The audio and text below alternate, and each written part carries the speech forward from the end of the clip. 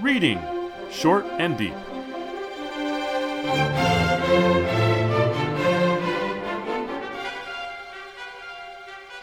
Hi, I'm Jesse. And I'm Eric. And today we're reading Short and Deep, The Upturned Face by Stephen Crane. First published in Ainsley's Magazine, March 1900. I wanted to read this because we've been reading some Stephen Crane, and he's somebody I sort of was forced on in school. I think Red Badge of Courage, and I'm like, I don't like this. I wasn't ready for realism or whatever it is. Is his signature move. I'm slightly more mature now, and I can appreciate it a little better. He's a very skilled writer. His construction of scenes and sentences to create feelings within oneself is impressive. Very, very impressive. I don't know that much about his life, but I do know that he did a couple of war correspondence jobs, one Spanish-American War and another in the Greek-Turkish conflict at the turn of the 19th and 20th centuries. And I was very confused when I was reading this. I didn't think much about it the first time, and then I sent it to you, and then I thought, okay, I better check this out. Spitsbergen and Rostina. These are not real military units. Spitsbergen is a place on Earth. They don't have a military. Rostina isn't a place on Earth that is of any substantial size. So he is hiding, or maybe the best way to think about it, there's another story I think we covered, I think it might be just called War, by Jack London. And it's set in a conflict where there's two European-style armies fighting each other, and we know that it's in a temperate zone because there's an apple tree. But who is in conflict? I've seen people online saying that this is from the Civil War. This is absolutely not from the American Civil War. There are other stories with these unit names and these place names, Rostina and Spitsbergen, and those stories are equally baffling in trying to place where this conflict is. So I think this is like that Jack London story. This is anonymized war stories from reality turned into fiction. What do you think about that? I think that you're more likely to be right than what I was thinking, because of the way you do your research into these stories, Jesse. I did do a cursory examination and found out that Spitsbergen cavalry is a term that is sometimes used for light cavalry, after the fact that they were actually used in the Svalbard archipelago. That is, the Swedes had a Spitsbergen cavalry.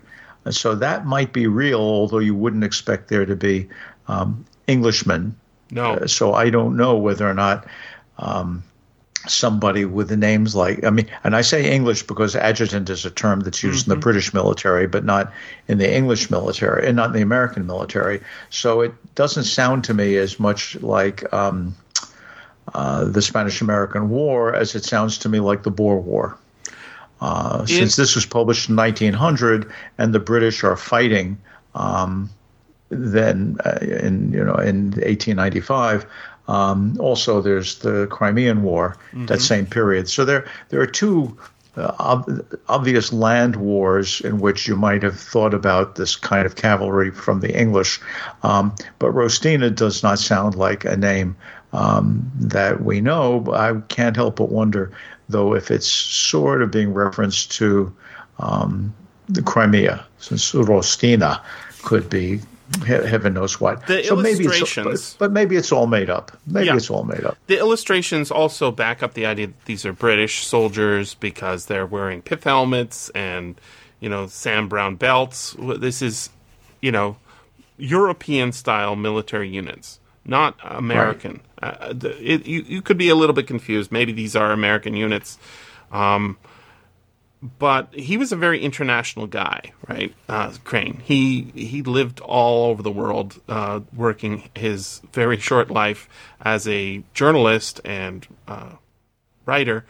But this story is not really it's not really that important to figure out where exactly it's set and whether it's a true story, because it feels true, and its subject is fascinating. We have about a 12-minute story here. If you would read it to us, then maybe we can try and figure out why it's so powerful. My pleasure. The Upturned Face, 1900. What will we do now? Said the adjutant, troubled and excited. Bury him, said Timothy Lean. The two officers looked down, close to their toes where lay the body of their comrade. The face was chalk blue. Gleaming eyes stared at the sky. Over the two upright figures was a windy sound of bullets, and on top of the hill, Lean's prostrate company of Spitzbergen infantry was firing measured volleys. Don't you think it would be better, began the adjutant. We might leave him until tomorrow. No, said Lean. I can't hold that post an hour longer. I've got to fall back, and we've got to bury old Bill. Of course, said the adjutant at once. Your men got entrenching tools?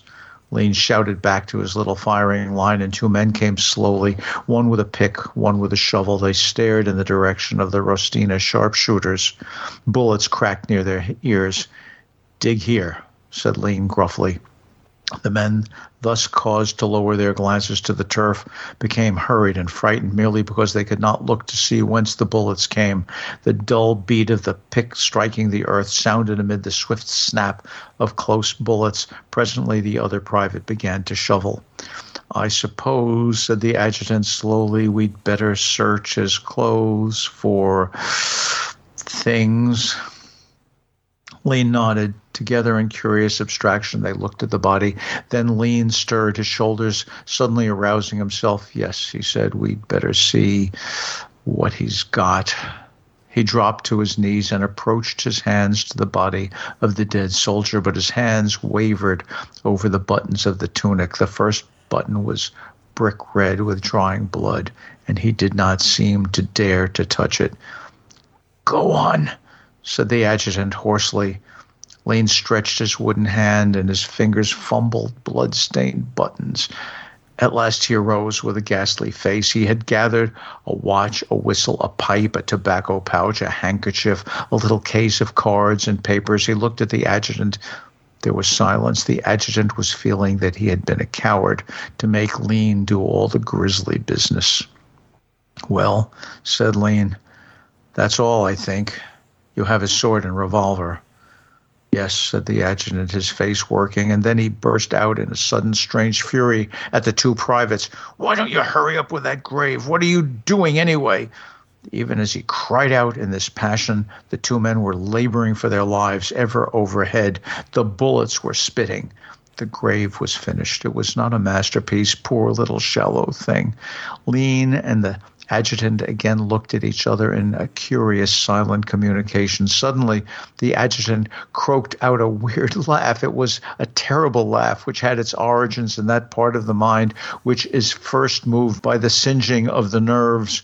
Well, he said humorously to Lean, I suppose we had best tumble him in. Yes, said Lean. The two privates stood waiting, bent over on their implements. I suppose, said Lean, it would be better if we laid him in ourselves. Yes, said the adjutant. Then, apparently remembering that he had made Lean search the body, he stooped with great fortitude and took hold of the dead officer's clothing. Lean joined him. Both were particular that their fingers should not feel the corpse. They tugged away. The corpse lifted, heaved, toppled, flopped into the grave, and the two officers, straightening, looked at each other. They sighed with relief. The adjutant said, I suppose we should say something. Do you know the service, Tim? They don't read the service until the grave is filled in, said Lean. Don't they? Said the adjutant, shocked that he had made the mistake. Well, he cried suddenly, let us say something while we can while he can hear us? All right, said Lean. Do you know the service? I can't remember a line of it, said the adjutant. Lean was extremely dubious. I can remember 2 lines out. Well, do it, said the adjutant. Go as far as you can. That's better than nothing. And the beasts have got our range exactly. Lean looked at his 2 men. Attention, he barked. The privates came to attention with a click. Looking much aggrieved, the adjutant lowered his helmet to his knees. Lean, bareheaded, stood over the grave. The Rostina sharpshooters fired briskly. Oh, Father, our friend has sunk in the deep waters of death, but his spirit has leaped toward thee as the bubble arises from the lips of the drowning. Perceive, we beseech, O Father, the little flying bubble. And Lean, although husky and ashamed, had suffered no hesitation up to this point, but he stopped with a hopeless feeling and looked at the corpse. The adjutant moved uneasily. And from thy superb heights, he began, and then he, too, came to an end. And from thy superb heights, said Lean. The adjutant suddenly remembered a phrase in the back part of the Spitzbergen burial services, and he exploited it with the triumphant manner of a man who has recalled everything and can go on. Oh, God, have mercy. Oh, God, have mercy, said Lean. Mercy, repeated the adjutant in a quick failure. Mercy, said Lean. And then he was moved by some violence of feeling, for he turned suddenly upon his 2 men and tigerishly said, Throw the dirt in. The fire of the Rostina sharpshooters was accurate and continuous. One of the aggrieved privates came forward with his shovel. He lifted his first shovel load of earth, and for a moment of inexplicable hesitation, it was held poised above its corpse, which, from its chalk blue face, looked keenly up from the grave. Then the soldier emptied his shovel on the feet. Timothy Lean felt as if tons had been swiftly lifted from off his forehead. He had felt that perhaps the private might empty the shovel on the face. It had been emptied on the feet. There was a great point gained there. The adjutant began to babble. Well, of course, a man we've messed with all these years. Impossible. You can't, leave your intimate friend rotting on the field. Go on, for God's sakes, and shovel. You! The man with the shovel suddenly ducked, grabbed his left arm with his right, and looked at his officer for orders. Lean picked the shovel from the ground. Go to the rear, he said to the wounded man. He also addressed the other private. You get under cover too. I'll finish this business. The wounded man scrambled hastily for the top of the ridge without devoting any glances to the direction from whence the bullets came, and the other man followed at an equal pace, but he was different in that he looked back anxiously 3 times. This is merely the way, often, of the hit and the unhit. Timothy Lean filled the shovel, hesitated, and then a movement which was like a gesture of abhorrence. He flung the dirt into the grave, and as it landed, it made a sound. Plop. Lean suddenly paused and mopped his brow, a tired laborer. Perhaps we've been wrong, said the adjutant. His glance wavered stupidly. It might have been better if we hadn't buried him just at this time. Of course, if we advanced tomorrow, the body would have been... Damn you, said Lean. Shut your mouth. He was not the senior officer. He again filled the shovel and flung in the earth. For a space, Lean worked frantically like a man digging himself out of danger. Soon there was nothing to be seen but the chalk blue face. Lean filled the shovel. Good, good, he cried to the adjutant. Why didn't you turn him somehow when you put him in? The adjutant understood. He was pale to the lips. Go on, man, he cried beseechingly, almost in a shout. Lean swung back the shovel. It went forward in a pendulum curve. When the earth landed, it made a sound. Plop.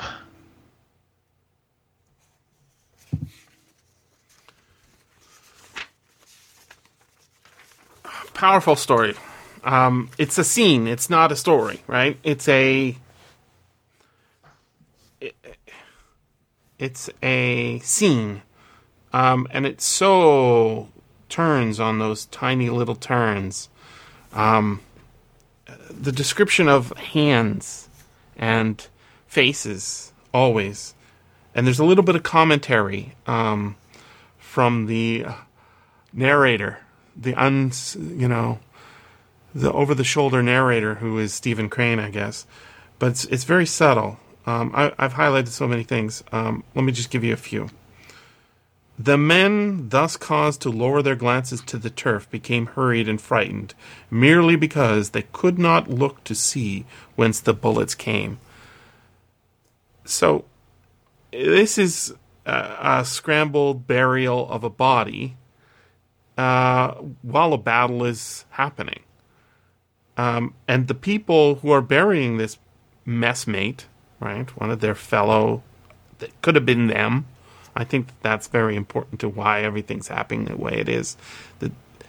This is the inability to cover up the face, the inability to recall the words of the service, and then the words of the service themselves they're not words I've ever seen at such a ceremony, but they're certainly rhyming with those words.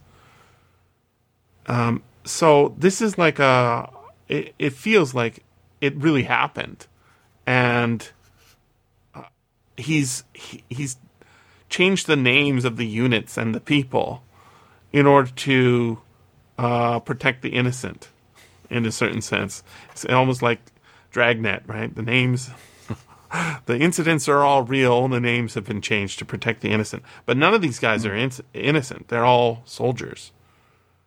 And covering up that face makes them not innocent. Touching the blood on the uniform makes them not innocent. If they touch it, then it's real.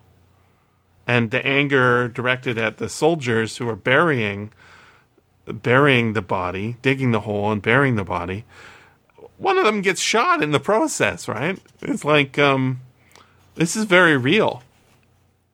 Even though maybe it never even happened.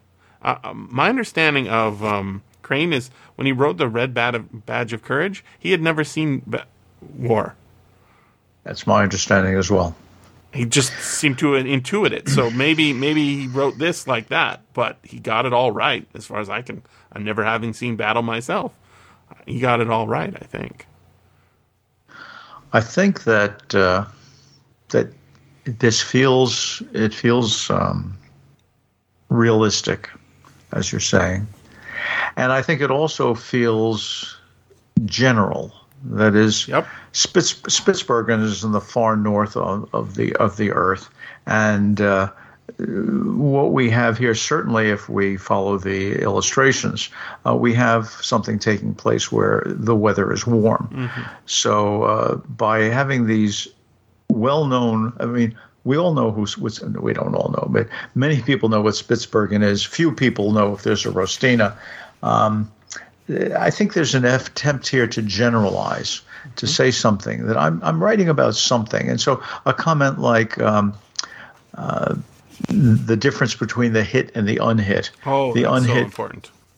Right. They don't have to look back anymore. They know what they have to do. But the unhit, they're still looking. It's so stupid. I mean, these guys say attention. That means you have to stand up. Even after they've said those Rostina sharpshooters are getting our range, they still go along, these officers, and tell the men, attention. And of course what happens is the guy gets wounded. It's lucky he didn't get killed. The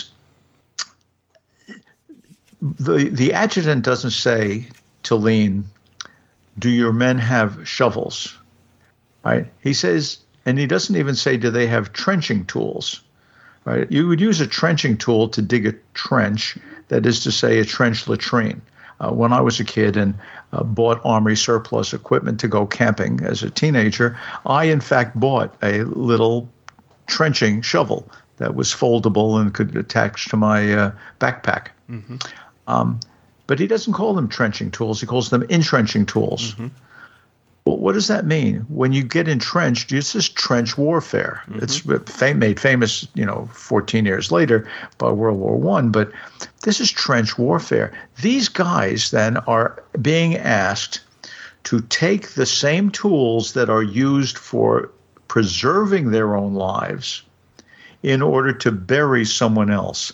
There's a conflation between the action of a soldier, presumably to live, and the actions of a soldier to deal with death. The distinction between death and life seems to mean nothing to these officers. It's not, what matters to them?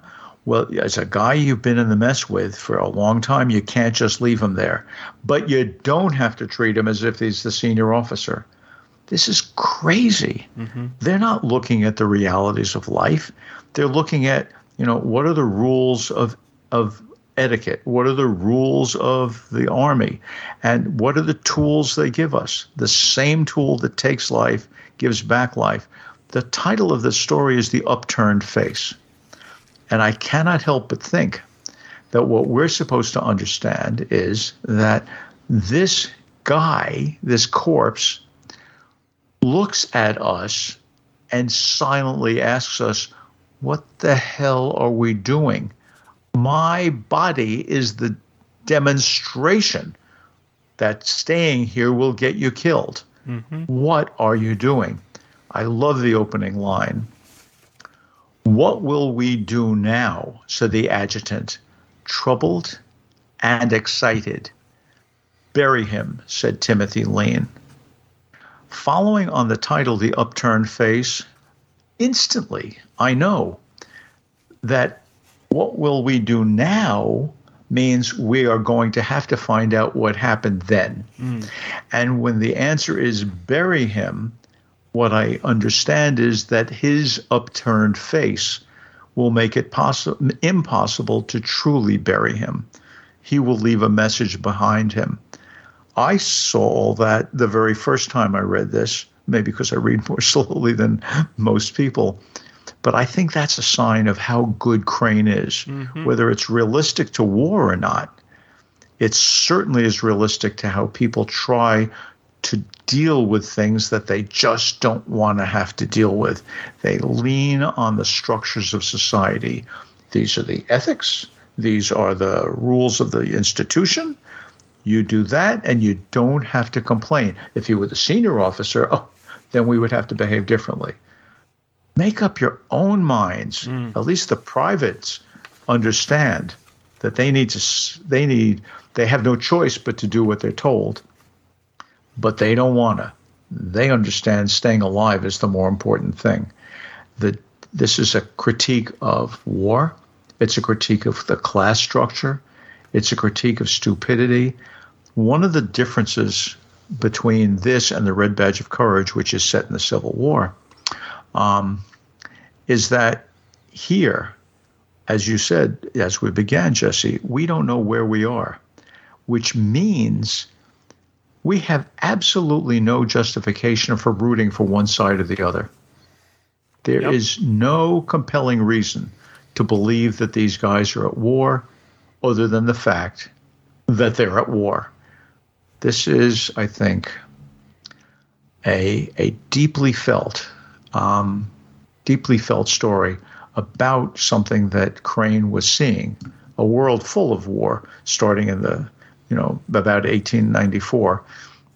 The Battle of Mukden in 1896 and 1895, at that point was the battle, it may still be, that killed more single people than any other battles. Like 500,000 people died in that one extended battle. So the last part of this story, the adjutant understood.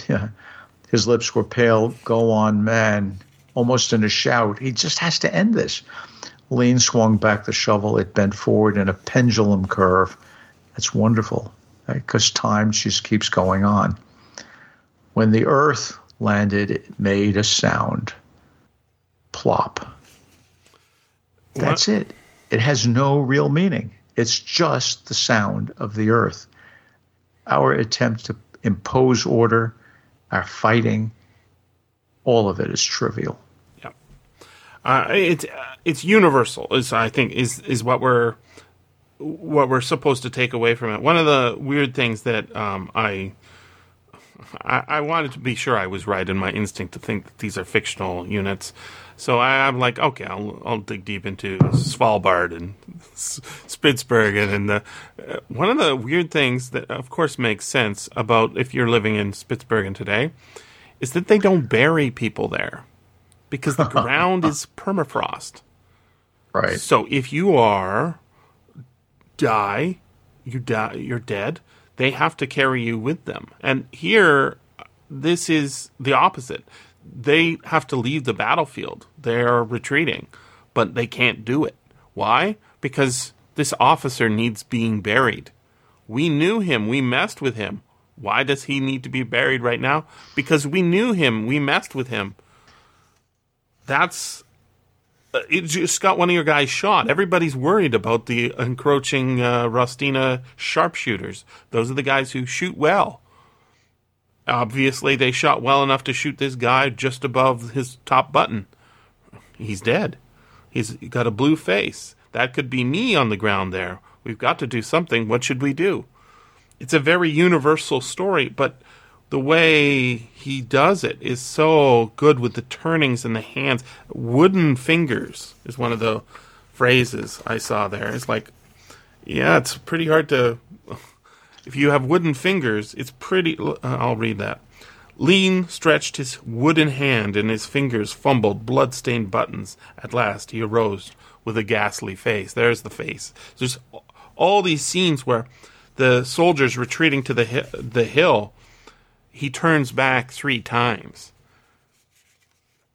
It's all about the turning of the earth, the turning of the faces downwards towards the dead body, the upturned face towards the men above who are blamed by this corpse for whatever action caused this, which is not important.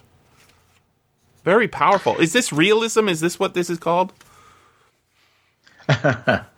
Well, you're asking me as an English professor? Yeah. Yes. Okay. People would call this realism. But I think the more you lean on this as realistic, the more we need to understand that it is a potent manifestation of human psychology rather than a realistic portrait of a particular environment. Right.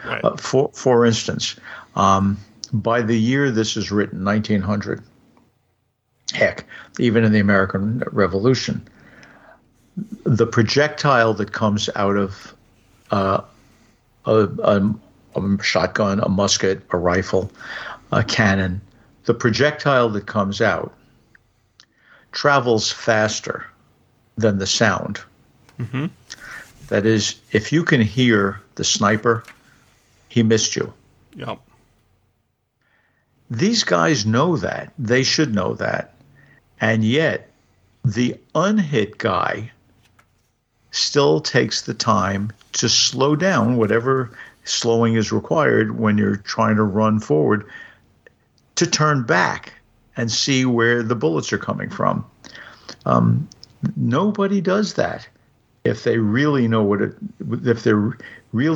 means to be fired on. You just do broken field running, make it hard to be hit, and don't worry about whether you just whatever you can do to keep out of the way, and let the sharpshooter worry where you are. You can't worry where the sharpshooter is. The guy who's been hit has learned his lesson. The guy who hasn't been hit hasn't learned the lesson, even seeing the guy who's been hit. That makes me wonder, these two guys, Timothy Lean and the adjutant, which means he's another officer, but he is a lower level officer than somebody else, but clearly not a lower level officer than Timothy Lean, because they act as if they're equals in terms of giving orders. Mm-hmm. So I'm assuming that the officer that this adjutant is the adjutant to is Bill. I would assume, but they don't. They don't say it. They don't That's say true. it. Right. But here they are. They're officers. My God. Remember what British officers were like? Remember what they were like in the American Revolution? Well, warfare requires us to stand up straight and march forward. So they did. And the colonials hid behind trees and shot at him, and eventually won. This is not only saying that you shouldn't fight. What it's really saying is, don't do anything that stupidly gets you killed for zero reason. Mm-hmm. Why are you doing this? We know why the privates are doing it. They have no choice. Why are the officers doing it? They have a choice, but they're following rules. It's the rules that kill us. Yep. So it says plop at the end. Plop. That's the sound you make when you hit the ground. Exactly. But for those around, that's not the end. If we want to think about what's really going on, Crane suggests there is always more to say. Thanks very much for listening. And remember, you can always freely access the materials discussed on these podcasts by going to sffaudio.com and clicking on the link for Reading Short and Deep. If you enjoyed this podcast, consider becoming a patron at patreon.com/SFF Audio.